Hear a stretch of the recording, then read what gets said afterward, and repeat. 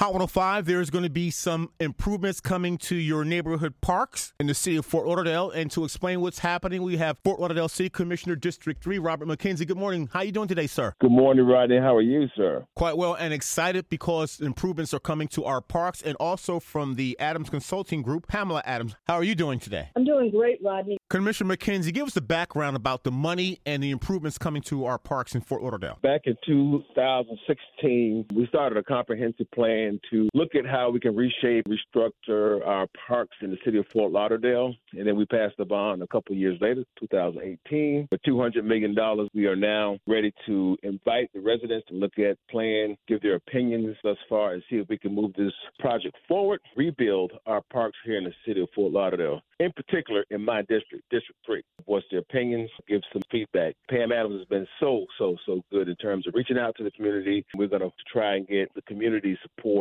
in its totality. We have assessed the parks, and we know that some of the parks need minor improvements, ADA compliance. Other parks, we'll do some bigger things. Like Carter Park, we have almost a total rebuild there. We got $10 million on the table to improve that park, and we're going to do something very, very special there. And Ms. Adams, this is a virtual town hall meeting, and it's been ongoing. Well, it is a virtual meeting. You'll be able to access the virtual town hall meeting through the end of the month. That's through February 28th. Visit FTLParksProjects.com. FTLParksProject.com. If you choose to leave your comments about the improvements coming from this master plan bond issue, you can call 954-828-3010.